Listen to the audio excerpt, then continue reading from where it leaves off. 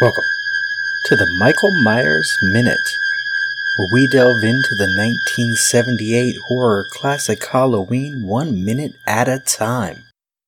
I'm your host, Robert Black. We spend minute 28 in Laurie Strode's bedroom, inside the same house, 1542 Orange Grove Avenue in Hollywood, used for the interiors of the Wallace house. Side note, Jamie Lee Curtis's audition for this film consisted of this one-sided phone conversation. From the script. She answers it. Laurie, hello. Silence. Laurie continued. Hello? There's a sound from the receiver, like chewing. Laurie continued. Who is this? The chewing continues.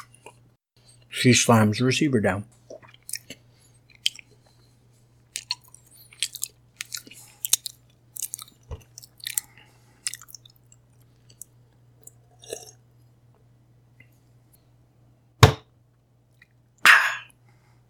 Let's try that again. There is a sound from the receiver like chewing. Laurie continued. Who is this? The chewing continues. She slams the receiver down.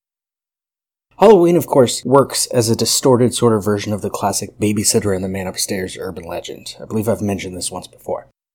In one of his collections of urban legends, The Vanishing Hitchhiker, Jan Harold Brunvin cites folklorist Sue Samuelson, who studied hundreds of published versions of the Man Upstairs story, and, quote, concluded that the telephone is the most important emotionally loaded item in the plot.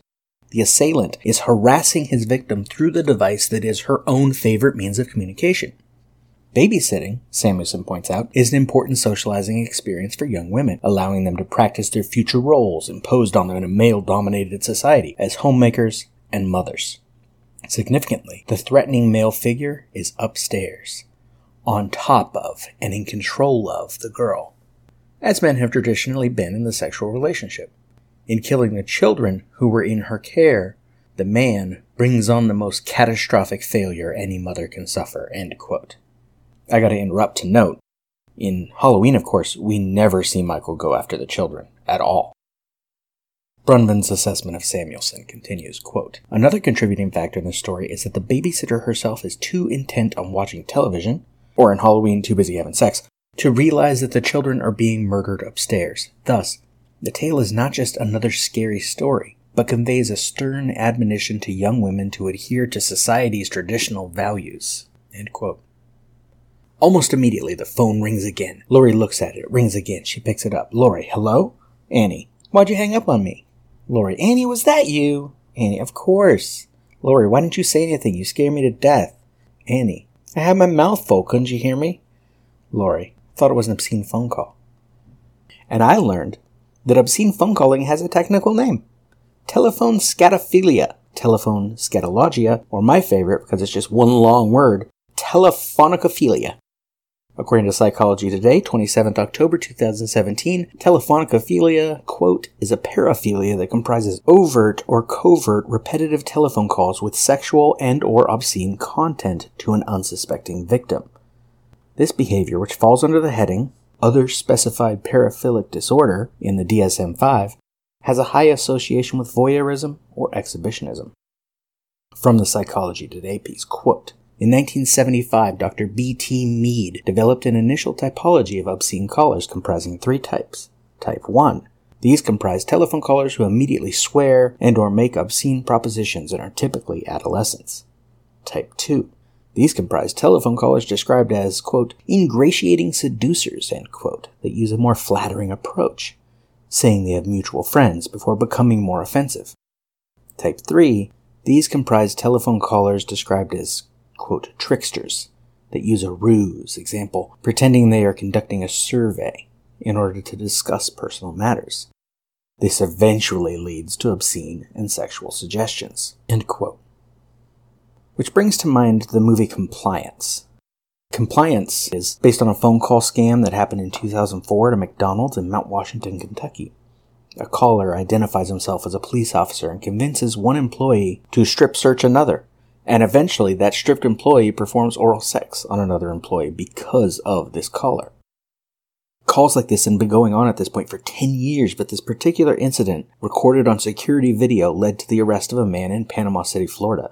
The man, David R. Stewart, was eventually acquitted of various charges, including impersonating a police officer and solicitation of sodomy. While he had been found because of purchase records of a phone card, and another phone card tied to a similar call to a Burger King in Idaho Falls, Idaho, was found in his home, there was a lack of direct evidence. Compliance, a fictionalized version of the final McDonald's incident, stars Ann Dowd, Dreama Walker, and Bill Camp, and was written and directed by Craig Zobel. But back to Halloween. Annie. Now you hear obscene chewing. You're losing it, Lori. Lori, I've already lost it. In one of her commentary tracks for Halloween, Jamie Lee Curtis says she thought Lori was not a virgin, however virginal she may seem. Additionally, a caption in Kim Gottlieb's photography book, On Set with John Carpenter, says, quote, "The girls in Halloween each represented different aspects of teenage girls. Jamie told PJ she wished she could play Linda. PJ said, we should have switched parts because I was more like Lori and she was more like Linda in real life." End quote. Still, Annie says, doubt that. Listen, my mother's letting me use her car. I'll pick you up. 6:30. We'll get back to why this time is important in later minutes. Lori, okay, bye. Annie, bye. Lori hangs up. Lori goes to the bed and lies down. Lori, to herself, calm down. And the minute ends. That is all for minute 28. The Michael Myers Minute is a production of Lemming Drops Studio. You can see more content at lemmingdrops.com. You can stalk me on Twitter and Facebook at Myers Minute. Our Instagram has been particularly fun lately. That is Michael Myers Minute. Or join the Facebook listeners group, 45 Lampkin Lane. Subscribe. Leave us a nice review if you like what you hear. Until next time. See you later. Bye. Bye.